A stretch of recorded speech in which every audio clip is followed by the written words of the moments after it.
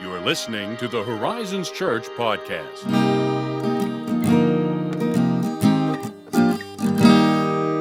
Good morning. Guten Tag, or Guten Morgen, as would be more fitting because you greeted me with good morning, and Guten Morgen, as far as I understand, is the German for good morning. Probably. It sounds like it would be. Yeah. A little follow-up to an old story. Oh. A follow-up to an old intro. It's funny how we can do that, knowing us.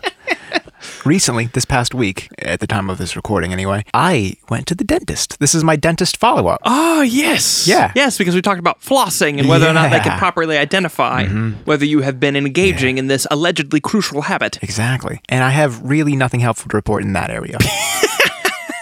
You know, because I was like kind of flossing better than usual and no one commented specifically on it. I'm like, okay, well, no new data this time. See you in 6 months. But I had a surprisingly good experience. Probably the best experience I've ever had. Really? At the dentist. Yes. Wow. And I was not expecting this good experience, right? Because it's been a while, right? So I've not had insurance that covers this. And guess what? I still don't. So I'm like, well, maybe I just don't go for 2 years. It's been a long time. I've missed many appointments that I didn't make. And I was experiencing some discomfort, mild. That might's probably even too strong to say that. And it's very conditional, very specific, difficult to recreate. I'm like, oh, that's weird. But I'm living on a record of 28 years of never having a single problem. I've never had a tooth problem in my entire life. It's a strange gift. God is probably like, you have too many anxiety issues. You can have good teeth. Probably it's how I was doled out. But I'm like, oh no, my record is ruined. I will most certainly have 10 cavities. I was pretty committed. I'm like, I can't afford whatever this is going to be. Please have a payment plan. Turns out it was fine. Good report. Amazing. No issues. So that was unexpected. Couldn't explain the sensitivity. It's probably like, you know what? You're just sensitive. I'm like, oh yeah, well, I knew that. Like the answer is just yes, I know. I know that. No one needs to tell me. Good report though. That was a relief. In fact, I'm really thinking this is like the last time I'm going to go here, right? Because if I move in the opposite direction, I already don't like this drive. Sure. It's such a good experience. I don't care if I move. Yeah. I'm going back. How about that? 6 months. Hey, I'm going to be responsible. I'm going back to the dentist in 6 months. Who would have thought I said that? But I am now. It was great. It was great. I mean, what made it so great instead of even just, it was a dentist visit and they said I had good teeth? And I have the answer to this. It's very specific. My hygienist was amazing. Yeah. So I really have a tortured history of this has got to be universal. Surely I'm not the only one. When someone else flosses your teeth, not great. Yeah. No one seems to do a good job. They seem to forget your gums have nerves in them. And they slam the floss into the gum bed at like Mach 3. It's so painful. It's like they are trying to cut all the way to your jawbone. I do find it to be that painful. They're like just wham! It hurts so much, and I just have to like you can't grit your teeth because they're inside your mouth. So I'm like curling my toes and balling my fists as much as possible. Like maybe I'll fracture like a toe or something. It hurts so much, and this person was just an angel of floss. She was so good at it. She's like, I know that you're a human being and just floss like a normal human being. Like, this is how you would floss your teeth because you have nerves. It was a great experience. So when I go back, I'm like, it has to be the same person. It was so good. In fact, I'm probably going to call today and say, who was it? Please tell them that they are great. Oh, that was funny for some reason. What an experience. Because interestingly enough, my hygienist, whom I've had for years, she has been the hygienist that has cleaned my teeth since I was a child. Wow. And she has always been great with the flossing as well. Oh, wow. Notably. That's rare, let me tell you. Yeah. That's rare. It's hard to find. According to your story, I gather. My stats are pretty rough. Because I never walk out of flossing bleeding after she's done it or anything like that. So, well, I'm glad you had a good experience and that there wasn't an F-22 fighter jet slamming into your teeth. Yeah, wow. As far as the floss goes. Yeah, usually it's how it goes. Oh, man. What a trip. What a trip indeed. It was a good trip, so. So you didn't have any arguments with your hygienist? You weren't like ready to write them a bad report or a bad review or anything? No, it was very pleasant. Yeah. Pleasant in every way. Well, I recently revisited an experience that two guys had where they did not feel that way when they were done. Where they were saying, well, I'll just say they had something of an intense fellowship. Okay, I see what it's that. two biblical scholars. Yeah, and by intense fellowship, that's the Christian way of saying that these two men had something of a small feud. Understand Christian fellowship, intense fellowship. It's we're not arguing, honey. We're discussing. Yeah. Forcefully. Yeah. So it's interesting. David Bentley Hart is a brilliant Eastern Orthodox theologian. Probably one of the smartest men alive on this planet right now. Like, that's probably not an exaggeration. Absolutely brilliant. He, a few years ago, 2018, published in his own words, pitilessly literal translation of the New Testament. The self-described, huh? Pitilessly literal. Wow. Pitilessly described. Yeah. So, just to give you a flavor of what we're talking about here with his translation, here's how the ESV renders Mark chapter 1, verses 40 to 41. And a leper came to him, that is Jesus, imploring him, and kneeling said to him, "If you will, you can make me clean." Moved with pity, he stretched out his hand and touched him and said to him, "I will be clean." Straightforward enough, right? You can make sense of that. It's verb tenses all agree, and it's concise. Yeah, exactly. Well, here's how Hart translated that same passage. Okay. And a leper comes to him, imploring him, and falling to his knees, saying to him, "If you wish it, you are able to cleanse me." And moved inwardly with compassion, he stretched out his hand and touched him, and says to him, "I wish it, be clean." It's frustrating. Yeah, you can.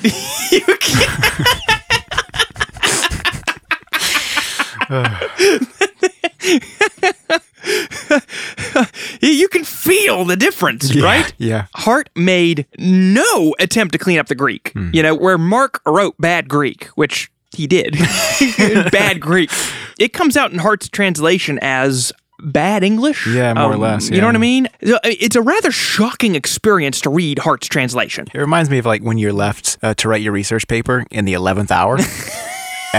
And to avoid like very, very obvious plagiarism from like Wikipedia. You're like, okay, I'm going to just say the exact same thing, but in the most cumbersome way known to man.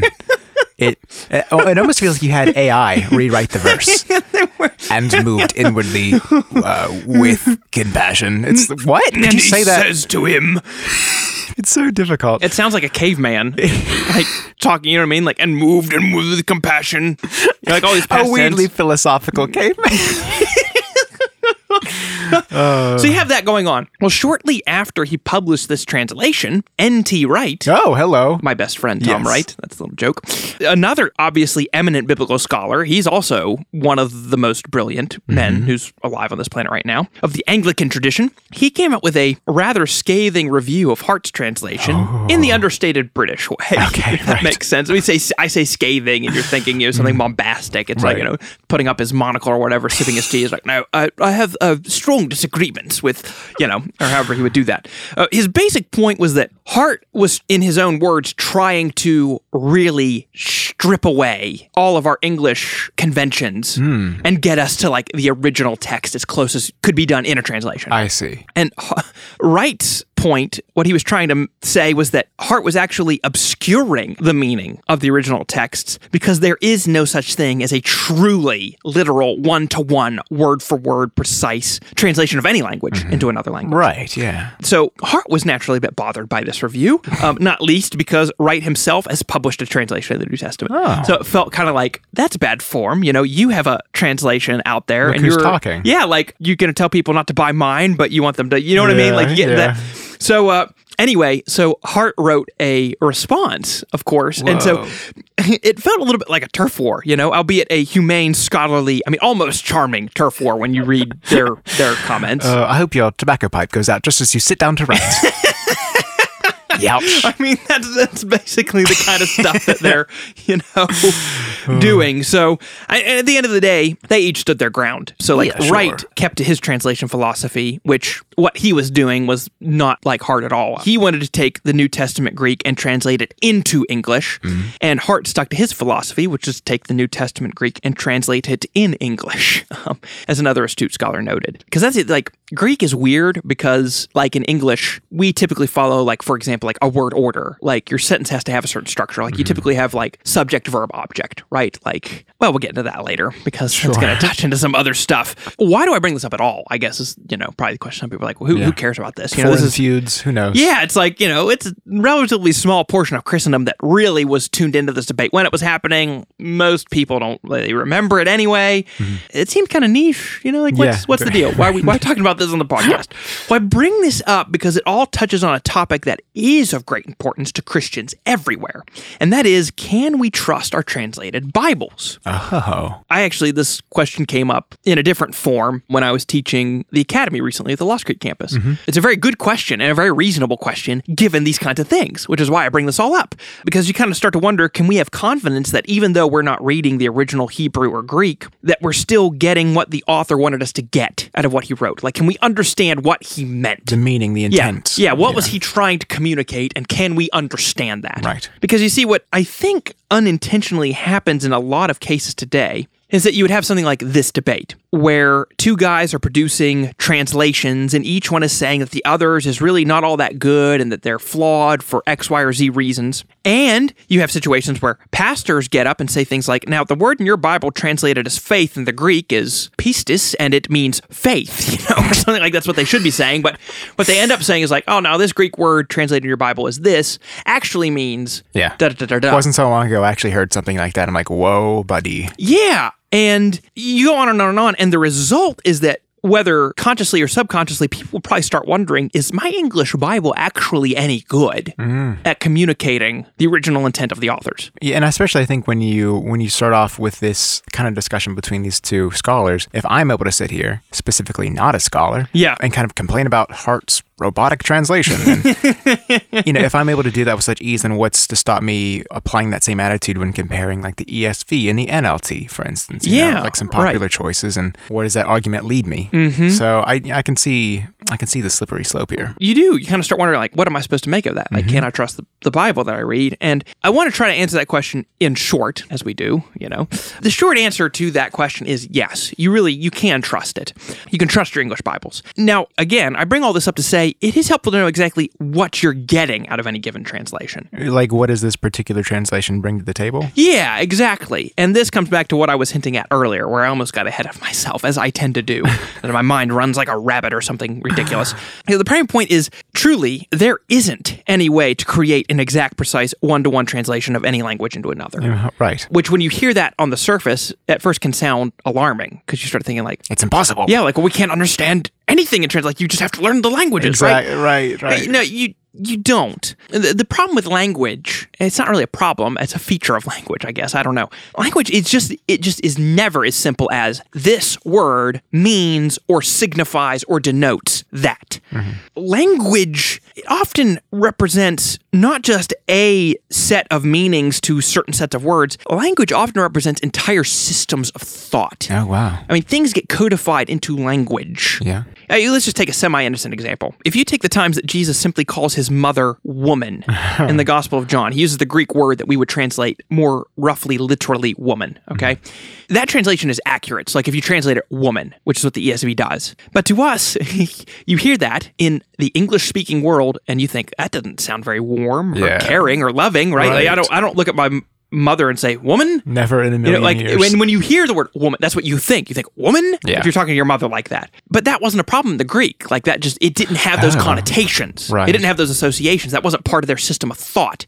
So this brings us to the two primary differences in translation philosophy, okay? On the one hand, you have what's called dynamic equivalence. And what you're going for with a translation that does that is you're trying to see the thought underlying the words and the sentences and the paragraphs, right? It's like, sometimes they say thought for thought. The other end is formal equivalence, and that's going to try to get as close to word for word as possible, even with a sentence structure. So this is like exactly what we're seeing in the aforementioned turf war. Yeah, and it's funny because both those men would claim they were trying to go for formal equivalence. Both of them. Really? Yeah, but the thing is that Hart was saying, no, I'm actually going for formal, and Wright is going for dynamic. Okay. But they're both actually saying, no. we're going for formal. Okay. It's very interesting. That's another dynamic to talk about later. But for example, the New Living Translation is pretty far on the dynamic scale, to use a translation you mentioned. Yeah. And the ESV is pretty far on the formal side. Mm-hmm. So the ESV translates Jesus' interaction with his mom in John 2:4 as this. And Jesus said to her, "Woman, what does this have to do with me?"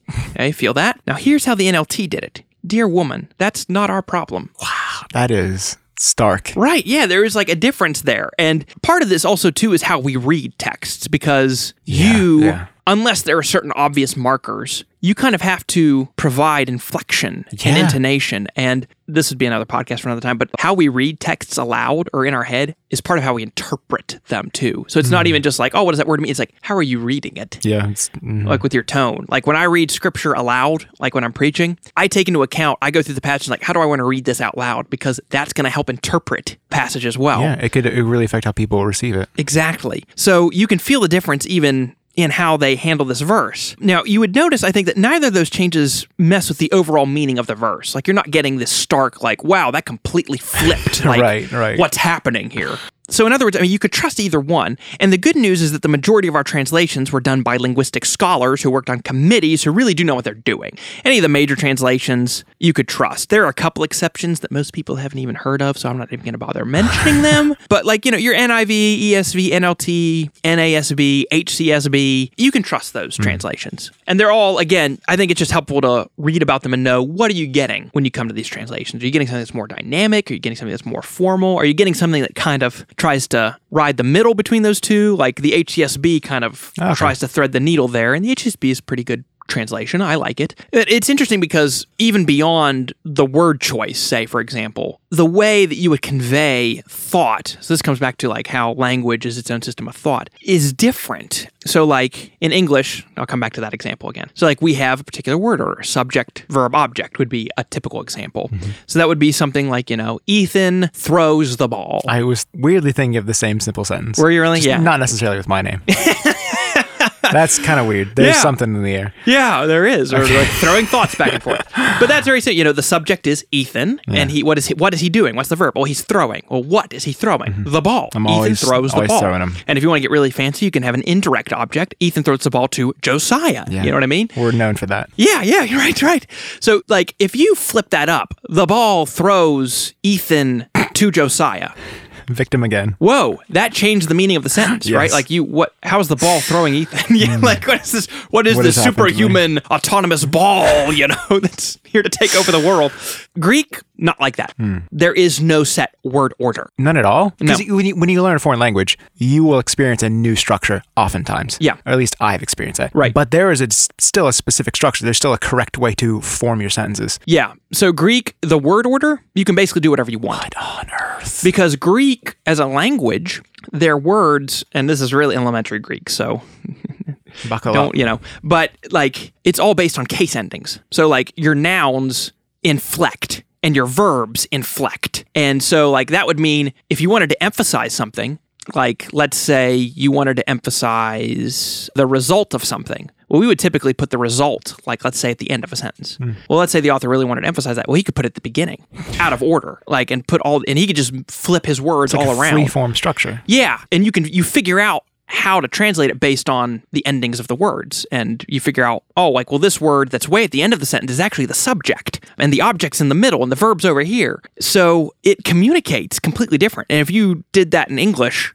it wouldn't work. Like you can't do that. And so even like just the way you think, like you're thinking Greek, you know, like we think English, right? If that makes sense. Like we think in a certain order. And I'm just saying all to say is like, like there are certain things that don't translate, but that doesn't mean that everything's lost in translation, is my point. You know, you always are, I don't even want to use the word losing, but like you are dealing with something different. But the other thing to say about this is that we do believe that God has supernaturally preserved Scripture. It's His Word. It's the living and abiding Word of God. So all that is to say is like you can understand Scripture and you can trust your English Bibles. Like we believe, the Holy Spirit is guiding that process. And it is amazing. So like if you take, let me close with this. If you want to do like a careful study of a passage, you want to stick to something that's going to be closer on the formal scale, like closer to word for word, because it's going to help you get closer to what was being said by the author in the original text.